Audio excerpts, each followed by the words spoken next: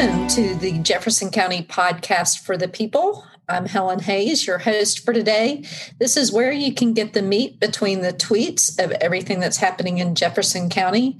And today we have Melissa Sizemore, who is with the EMA. She is an emergency management officer. Next week is Severe Weather Preparedness Week, right, Melissa? It is. All right. So tell us the difference. This is something that's been a conundrum for me, and I've been following along as I've been working with the EMA and working with you guys on a lot of the severe weather we've had. But can you explain the difference between a watch and a warning? Okay, so a lot of people actually get confused about this and sometimes get them mixed up because they can be very confusing.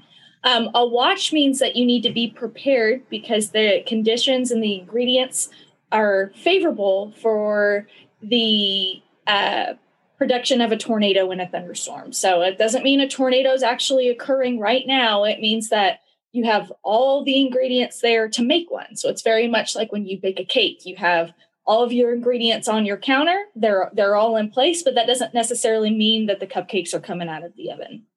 Whereas a warning means you need to take action. So a tornado is imminent. So it's been either detected on radar, there has been one spotted by a trained weather spotter or a meteorologist, and that means you need to seek shelter immediately. You need to get further information, seek shelter, and then you need to check that forecast for updates. So stay up to date and essentially make sure you take the actions to keep yourself safe. So at that point, the ingredients aren't there. The cupcake is coming out of the oven. It is here. It is imminent, and you need to take action.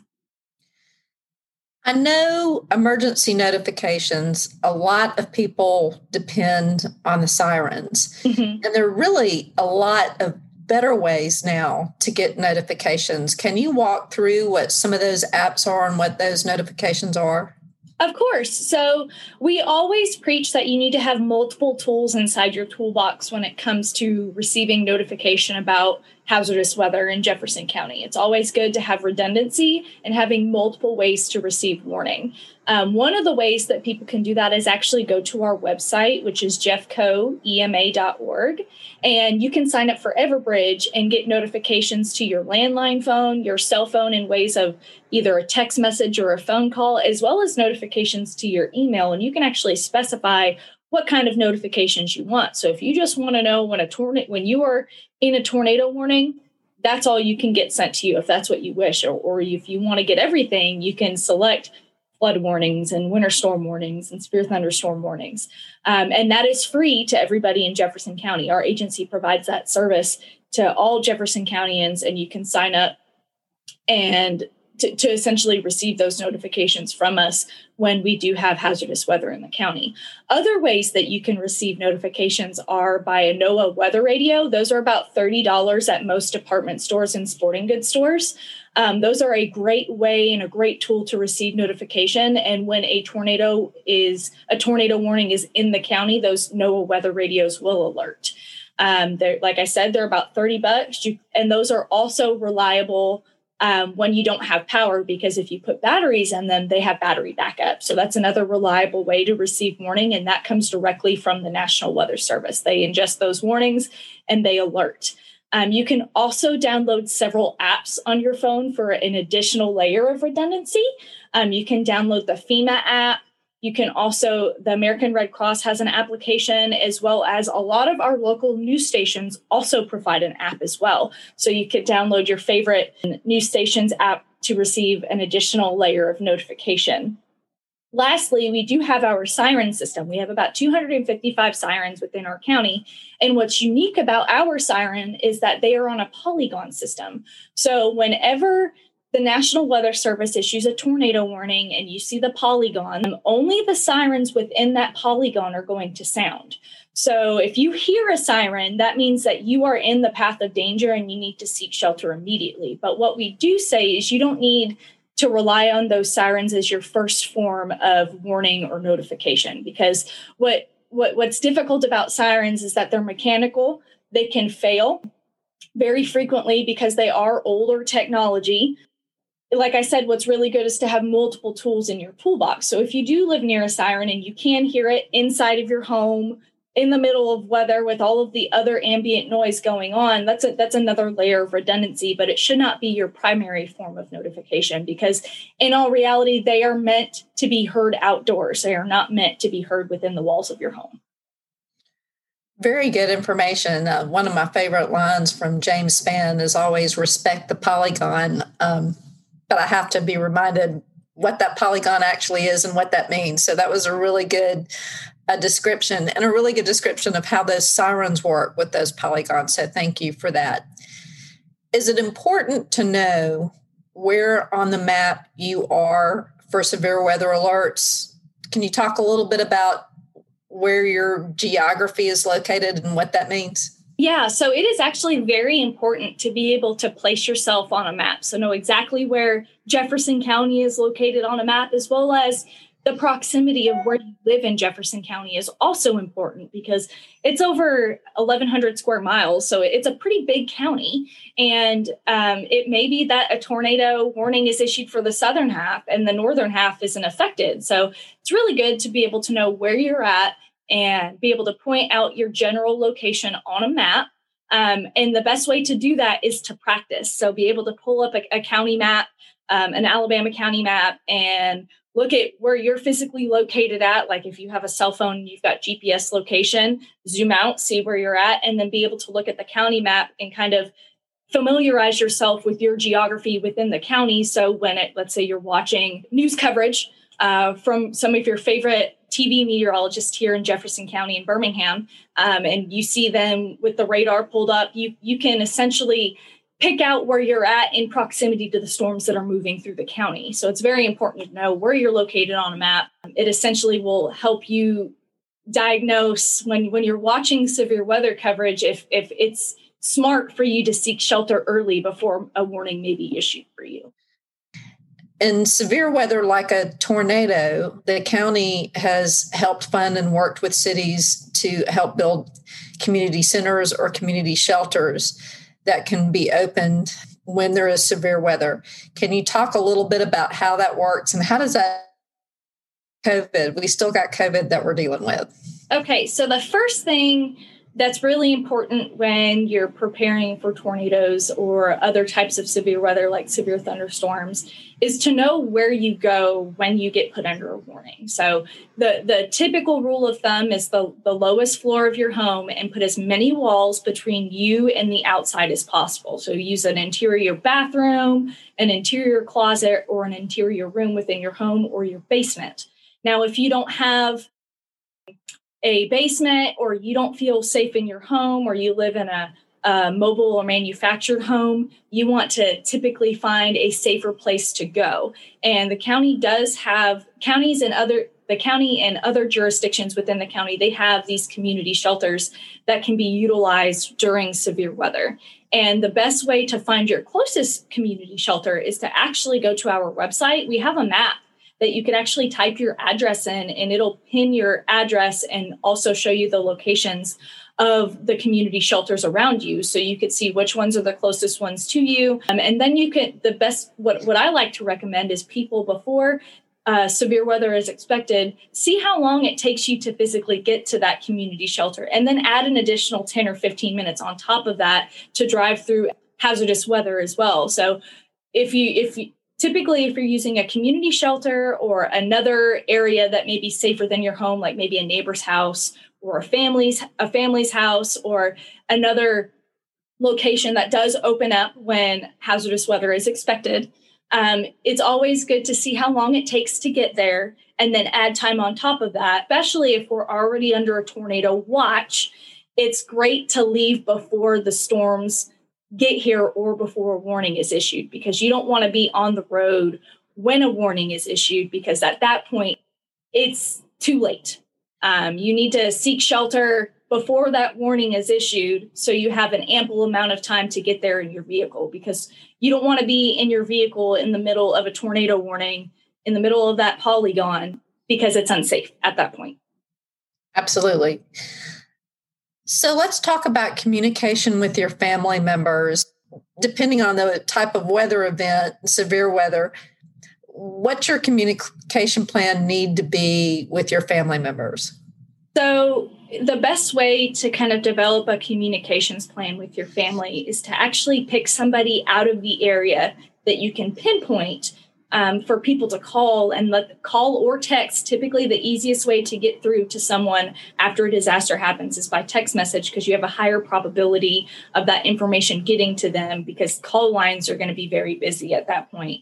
And let them know that you're okay, and let them know where you're at, because then when other family members call, they can be able to give the other family members updates on your other family members that may be affected. So if you may be away from your children, or you may be away from your parents, you have somebody outside of the area that you can contact to let them know that you're okay. And as other family members call them, they can refer that information back to each other. The other way to communicate, the other way to plan is to also have a preparedness plan with your physical household itself. So making sure your children know where they need to go and what they need to have in your safe place in your home. So wherever that designated spot is within your home, make sure they have the things that they may need, like pillows, helmets, when they need to put those things on, or how they need to shelter itself, and when is the time for people to physically go to the shelter within the home. Educate your kids on that, as well as educate your other family members as well. And that could even extend out to other types of hazards like fire drills, evacuation drills, what people need to do when the power goes out, things like that. It's very good to have that discussion with your family members before a disaster or hazardous weather occurs, because then you're not trying to figure that out when you get put under a warning, and you're not running around with your adrenaline rush. Good to be able to discuss those things with your family and make sure everybody is familiar with what they need to do when you get put under a warning and you're in that polygon. Let's talk a little bit. In the Fultondale tornado, debris from houses was found like 90 miles away. Is there certain financial information that you may need to have all in one place so that you have access to credit card numbers, checking account numbers, that type of thing? Yes. So it's actually really important to be able to have copies of insurance information, some important documents like Social Security cards and birth certificates, and your deed to your home, copies, physical like photocopies or photos of your credit cards in case you forget to grab your wallet, photos of your ID. All of these things are great to have, because even if it's just pictures on your cell phone, or if it's you made photocopies of them and stuck them in an envelope and put them in the place where you seek shelter in your home, or you scanned them in and put them in the cloud, it's really good to have before your home is actually hit, because if they're not in the place that you shelter, or you don't have copies of them, it's going to be a little bit more difficult to get a hold of those items and those documents after you have been impacted by a disaster. That sounds great. Really good tips there. Last thing I want to touch on, COVID is still very much with us. So when it comes to seeking shelter in a shelter or something like that, what is the guidelines for COVID? So the biggest thing that we always recommend is you always protect yourself to the most immediate threat. So at the time when a tornado is occurring, the most immediate threat to you in your life is that tornado. So even though COVID-19 is still very much a thing, the best thing for you to do is to seek shelter and do what's best for your family to make sure that you can keep yourself and your household safe. So if that means having to go to a neighbor's house and seeking shelter in their basement with them, even though they may not be in your COVID-19 bubble, that's still the most safe thing to do. We're going and utilizing a community shelter. Same thing. What we can recommend is that, you do wear a mask when you're around people that may not be in your bubble. You have hand sanitizer. If you have that, sanitize your hands after you leave the area or leave the shelter after the threat has passed, and just make sure that you're trying to take as much caution to COVID as possible. But in all reality, if you can't do that, it's going to be okay. We had to deal with severe weather back in April of last year, right as COVID was impacting the community. It was still fresh in the community. People we still didn't know a lot about COVID. So what we recommended the same thing: wear a mask, use hand sanitizer if you have it. Try and stay with your COVID bubble as much as possible if you have to utilize a community shelter or have to go elsewhere to seek shelter. And then afterwards, take the same precautions as you do when you go to the grocery store or when you go out in public. Sanitize your hands again, remove your mask, wash your mask or dispose of your mask in the best way possible, put it in the trash, and just try to mitigate the threat to COVID as much as you can, but make sure that you eliminate the threat to your life from the tornado first. So that's what takes priority. Excellent. Thank you so much. This was really a lot of good information. We're going to post a link to the website in the show notes to the EMA website so people can get more information and they can sign up for those Everbridge notifications. That's really important, I think. If anybody has any other topics or questions that they have, they can email me, hayes@jccal.org.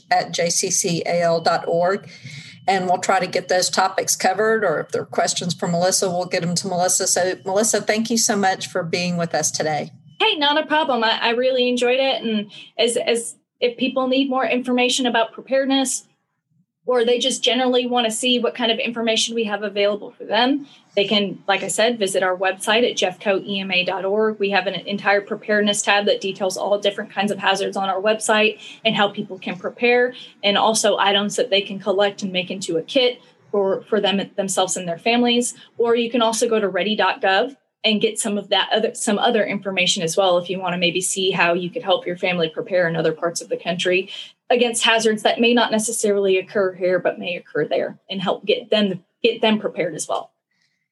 Yeah, I wish it was a topic we didn't have to cover, but based on the past year, I think being prepared is the best thing anybody can do. And then if we don't have a lot of severe weather, we can say, hey, we were ready. Yep, and it takes that worry off of you. So thank you so much again. And thanks everybody for listening on the Jefferson County Podcast for the People.